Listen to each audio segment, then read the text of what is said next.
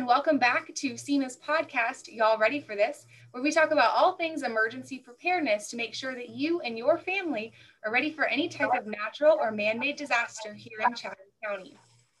This week, we are joined by the National Weather Service and Taylor with the SEMA office, who is our training and exercise coordinator, to talk about the National Weather Service's Skywarn Storm Spotter training.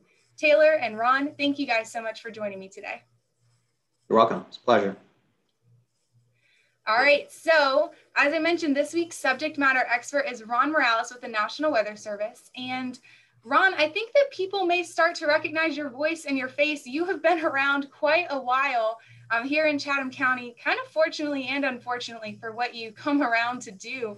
But can you tell us a little bit about what you do at the National Weather Service? Sure. I've actually been in the National Weather Service for about 29 years. So I've been across different parts of the country, started off in Washington, D.C., then down to Tampa, Florida, over to Corpus Christi, Texas, and then the last little over 12 years here in Charleston. So I've been around more than a decade here in Charleston. We've seen a lot of weather. A lot has been in Chatham County. And, so sometimes it's a good thing that you see me and sometimes it's a bad thing. One of the things that I do in my job, so my job title is Warning Coordination Meteorologist, or WCM. It's a little bit of a misnomer. It doesn't really adequately describe what I do. My first and foremost always is to make sure that operations, so the forecast and warning side of our operations in the National Weather Service, is taken care of. What I mean by that is if a shift needs to be covered, we work 24-hour shifts, 7 days a week, 365 days a year. So occasionally about 30 to 40% of the time I work shifts. And over the holidays, like we're just coming out of, it might be more than that. So that's the biggest priority. But second to that would be to make sure all of our customers, partners, like emergency management there at SEMA, at the state, local level, especially, we're serving their needs all the time. Local media, could be national media as well, or state media, both print and TV. They're a big partner of ours as well. And of course, any other state or federal agency are big primary partners of ours. So I make sure that they're getting what they need. Are they getting the weather information that they need to make an informed decision? We call that decision support. So that's as simple as, what's the forecast for today? How is that going to impact what your job is? Let's say SEMA is running a command center for the St. Patrick's Day parade, for example. And you need to know what's going to happen with the weather over the course of the few days, because there's going to be 100,000+ people or more outside exposed to the elements. So we could provide support to that in the form of, here's what we think the weather's going to do, here's how it may or may not impact you, that kind of thing. And that could be from that level at say the county level, could be at the city level, could be all the way up to the state. For example, here in South Carolina, my counterpart over at the Columbia office in South Carolina directly briefs the State Emergency Management Division, who directly works with the governor. So if you watch TV down here, say during a big event like a hurricane, my counterpart is right up there at the podium with the governor and with the director of the State Emergency Management, right there briefing one-to-one. The reason why that's so important is there's no intermediary, there's no way to lose the information from, say, our mouth to the ears of the governor in this case. It's right there one-on-one in the State Emergency Operations Center. The other thing I might do, so shift work, forecast shift works and warnings and that kind of thing, making sure our partners are getting all that they need weather-wise. I also, as you alluded to at the beginning of the broadcast here, people may have seen me roaming around in their area looking at storm damage. That's another thing that I do. And an added feature in the last year that I've added to that, we are one of 2 offices in the National Weather Service that have been allowed and sanctioned to use drones to help with storm damage surveys. In fact, in the coming weeks, we're adding another project. We're going to help verify the national rip current model for the National Weather Service by flying over some of the beaches to see if we can spot rip currents That data will then be fed to the verification team for the modelers, who will then improve the models based on what we find. Currently, we provide human verification to that rip current. Beach patrol or lifeguard reports daily are fed to the verification team up there for that model. So, of course, I will be involved in doing presentations and outreach, maybe going to big conferences like the Chatham Emergency Management or the Chatham County Hurricane Conference, which really is a statewide hurricane conference every year, where I might be asked to do a presentation there. Anything that has outreach involved. So it's a lot of it is emergency management and media, but I could be talking to Boy Scouts and elementary school students as well. But to be honest, that's getting more and more difficult for me to do because of the constraints on my time and resources. I have to focus on the top priority. Not that children are not important. I think they're one of the most important groups of people to talk to, but there's only one of me. There are others in the office that help me, but there's just really a handful of us. My goodness. I've known you for several years now, and I know that you're always involved in a lot of different things, but to actually hear you lay it out is pretty impressive. It's a pretty unique job. Oh yeah, it's never boring, never. I can say that, I've been doing this for, almost 30 years in the Weather Service, but I was working and going to school almost a decade before that as well. So, a large part of my life has been dedicated to weather and serving people, I hope, and helping them. That's really was the impetus for me to get into weather, was to help people. I like to help people. So if I could help somebody, that makes me happy. That makes me feel like I'm doing something that's helping the world. Yeah. Well, I have a question for you, Ron. Considering training we have upcoming training on February 11th, this Storm Spotter training program. Could you just elaborate a little bit more on that and on what exactly is the Skywarn Storm Spotter program? Sure. It's actually fairly simple. Now, there are various flavors of Storm Spotter training. So in a nutshell, we do Storm Spotter training in the National Weather Service to help train folks to report damage to us, essentially.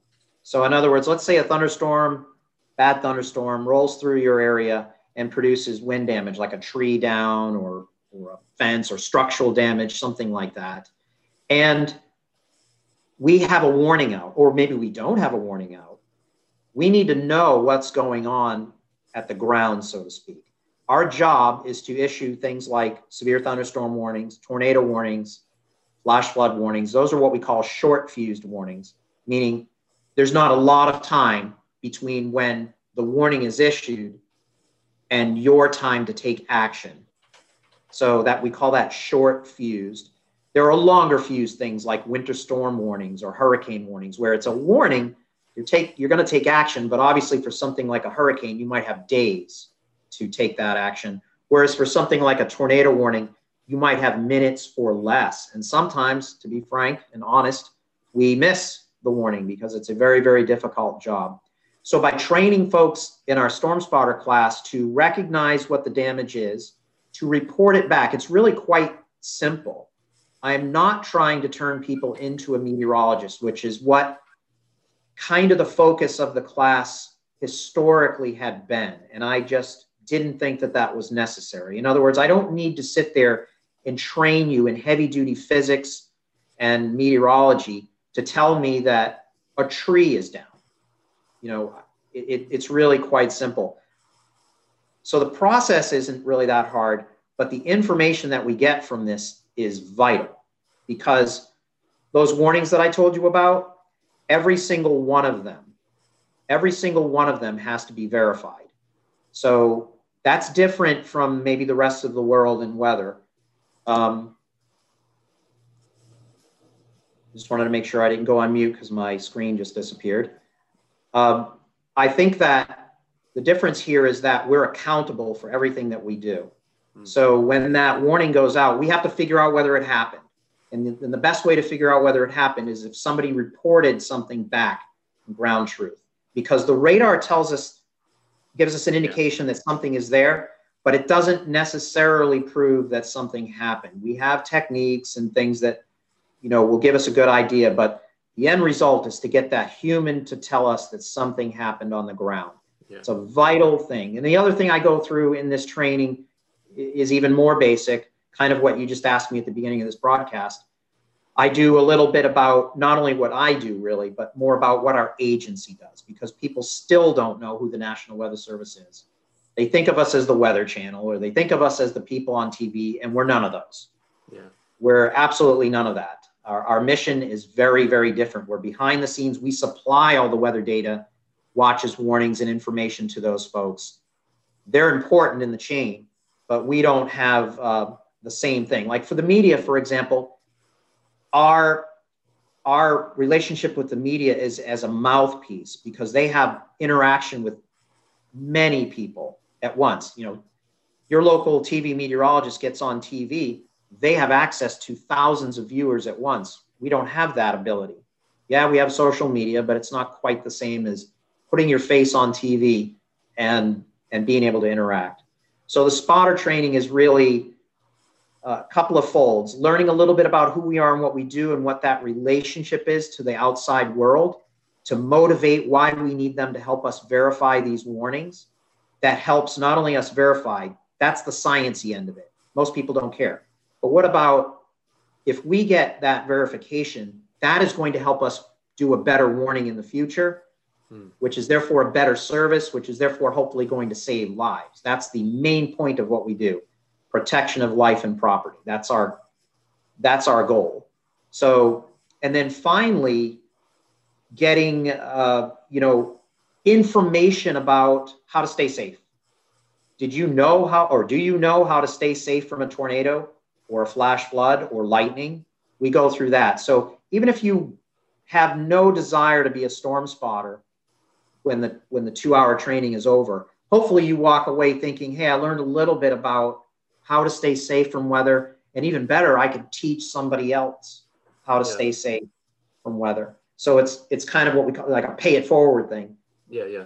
Where it's a force multiplier, and we can translate that information onto others. Because I'm just let's say I train 20 people, and it's just me. That's 20 people out of nearly 2 million people in our population in our area that we cover.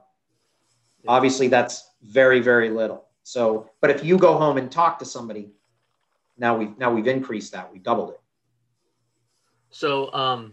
So I thank you for clarifying on how you actually use that information and what's the purpose of those storm spotters. So I guess my next question is, who's actually eligible for this training? Is it just restricted to first responders or emergency management professionals, or who's actually eligible for the training that you provide, the storm spotter? Yeah, it's an excellent question. Really, anybody is. I do have an age limit. I usually like to have 16 and older folks, because not that younger folks aren't interested, but they're probably going to change over time, and they'll change their addresses and emails and that kind of thing as they move along. So we usually hope to get, say, 16 and older. It can be anybody. So yeah, a lot of times it's first responders, emergency managers, whatever. But general public, there's way more of them than there are of you. Yeah. So we're hoping to target actually the general public mostly. And to be honest, right now, I think I have a little over 1,000 trained spotters in our database. The reason why the number is so low is over the years, we've cleansed the database because there were many people in there that were forced to take the training for whatever reason and really didn't want to be in our database and weren't of any use. So now, since I've been here for over a decade, it's a voluntary thing. After the training, I ask, would you like to be part of our spotter network? Meaning giving us your contact information so that we can have a two-way conversation. Maybe once in a while. It's not going to be spamming of not at all. But there might be a time in the future where we call you and say, hey, there's a storm heading your way. Could you let us know if you see anything, type of thing. You also might get an occasional email or two. For example, we're releasing our spotter, what we call, not spotter, our office newsletter is going out tomorrow, I think. So we usually send that to our Storm Spotter email list so that they see what's going on in our office over the past year, that kind of thing. So it's anybody, in short, can take this aside, being 16 years and older. Okay. That's pretty cool. So unfortunately, in the times that we live in, Ron, COVID has changed a lot of the way that we do community outreach. What has changed with the Storm Spotter class, maybe for the better or for a little bit of sadness? What's changed about it? Yeah, I mean, like everybody, our whole life has changed. So here in the National Weather Service, we are not allowed to do any traveling or direct interaction in person with our partners and with the community. So how does that impact spotter training? Well, we can do it virtually, like we are going to do with all the ones that we've scheduled since last December or November. I think we started, I can't remember. And that's not the first time we've done that. I've been doing virtually spotter trainings for the last several years. So the plus to that is that you could actually get a bigger audience, because really anybody could register for this and sit in your living room or your bedroom at home and view this training, whereas you would have normally have had to get in your car and registered with, say, SEMA and gotten down there at 6 or whatever o'clock at night, and there would have been a bigger investment on the person attending on their part. But in this, you could literally sit in your living room and attend this. So that's the positive, which is also a positive for me. I don't have to get in a car and drive 2 or 3 hours one way and set up my equipment and then drive back, and usually get back after midnight. There's a lot of energy involved in that. So virtually is what we are doing now with everything, with not only trainings and outreach, but with our partner meetings. If we can, and the partner has the ability for us to attend virtually or remotely via phone or teleconference, that's what we will do. So that's the outreach side of it. That's the partner side of it. As far as internal to our operations at the Weather Service, we keep as few people as we can in operations to run the forecast and warning operations. On a typical day like today, where the weather is pretty quiet, we can get away with a minimal staffing. Obviously, we will ramp up when there's more significant weather that we expect to impact the area, such as a hurricane or a big winter storm or a severe weather outbreak. So probably nothing different than what all of you and the listeners are doing with their life right now. And we are considered an essential part of the workforce. So we go to work all the time, as I said before, 365 days a year. When the government shuts down, we go to work without pay. So it's, we are well versed in government shutdowns and having to operate through those. So we never stop. And This is just an example of how we continue to move on and adapt. Okay. So going back to the training consideration, let's say somebody has not attended one of your trainings and is kind of on the fence on whether or not they should come to class or register for the class. Can you give us like a little fun fact, or like maybe like a little tidbit, something of that they would learn during the Storm Spotter class that they wouldn't really know otherwise? I don't know if I'd call it a fun fact, but I think that I kind of alluded to it before. I think there's a few things. I think one of the most important out of this training is that I hope that you will come away with a better understanding of hazardous weather and how to protect yourself. And you might even come away with something as nebulous and almost esoteric as why is that cloud outside there? What's going on with that? I do get into a little bit, that's a tiny part of the science. I get into a little bit of why weather forms to begin with. And that's something that I think the average person doesn't know, and rightly so. I mean, that's something that just people don't learn. So I think that they'll walk away with a small bit of science and a bigger bit of how to stay safe, an appreciation for the types of hazardous weather we have here, and also an understanding of who we are and what we do and how they or the attendee fits into that whole relationship, because it's a team. It's a team effort here. Our warnings are no good if we send them to the public or the world that doesn't understand what they mean. Yeah. If I send a tornado warning out and people are like, what's a tornado? Exactly. Or even worse, what's a tornado warning? and what do I do, right? That's no good. Mm-hmm. That's not accomplishing our mission of protection of life and property. So that's what this all dovetails into, is getting out there and providing information so that people become what we call more weather savvy or more weather ready. It's part of our weather ready nation, so that we can interact better and talk a language that we all understand. Yeah. So is that a fun fact? I don't know, but I try to make it as entertaining as possible. I try to interject my personal experiences throughout the presentation. I try to leave plenty of room for discussion and question and answer. That actually makes it more interesting to me. That is one downside to the remote training, is I can't see their face. Yeah. I can't see them raise their hand. I can't see whether they're interested or not interested. You lose that interaction. There's just no way around that.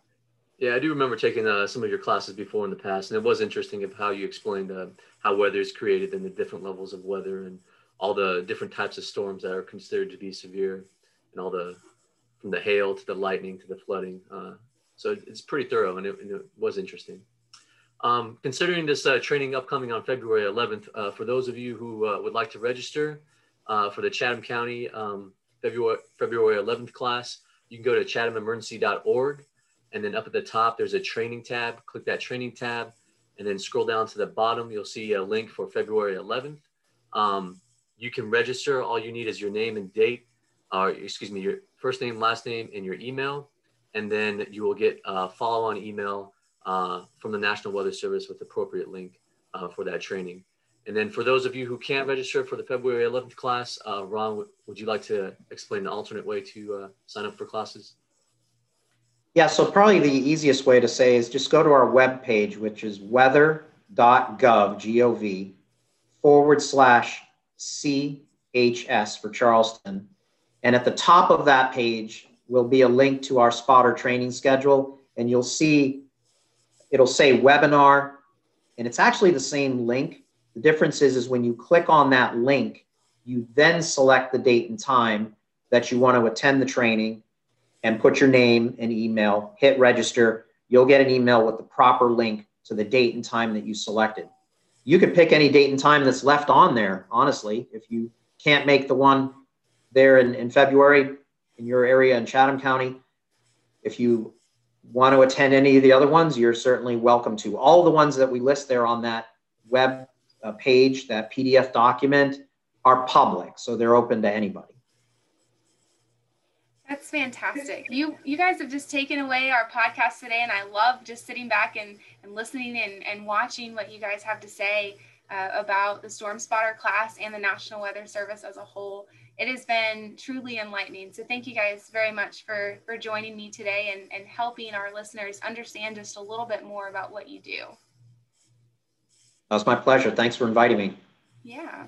All right. So be sure to join us next week when we talk about Chatham County's emergency warning and siren system and how you can be better prepared. We'll see you guys then.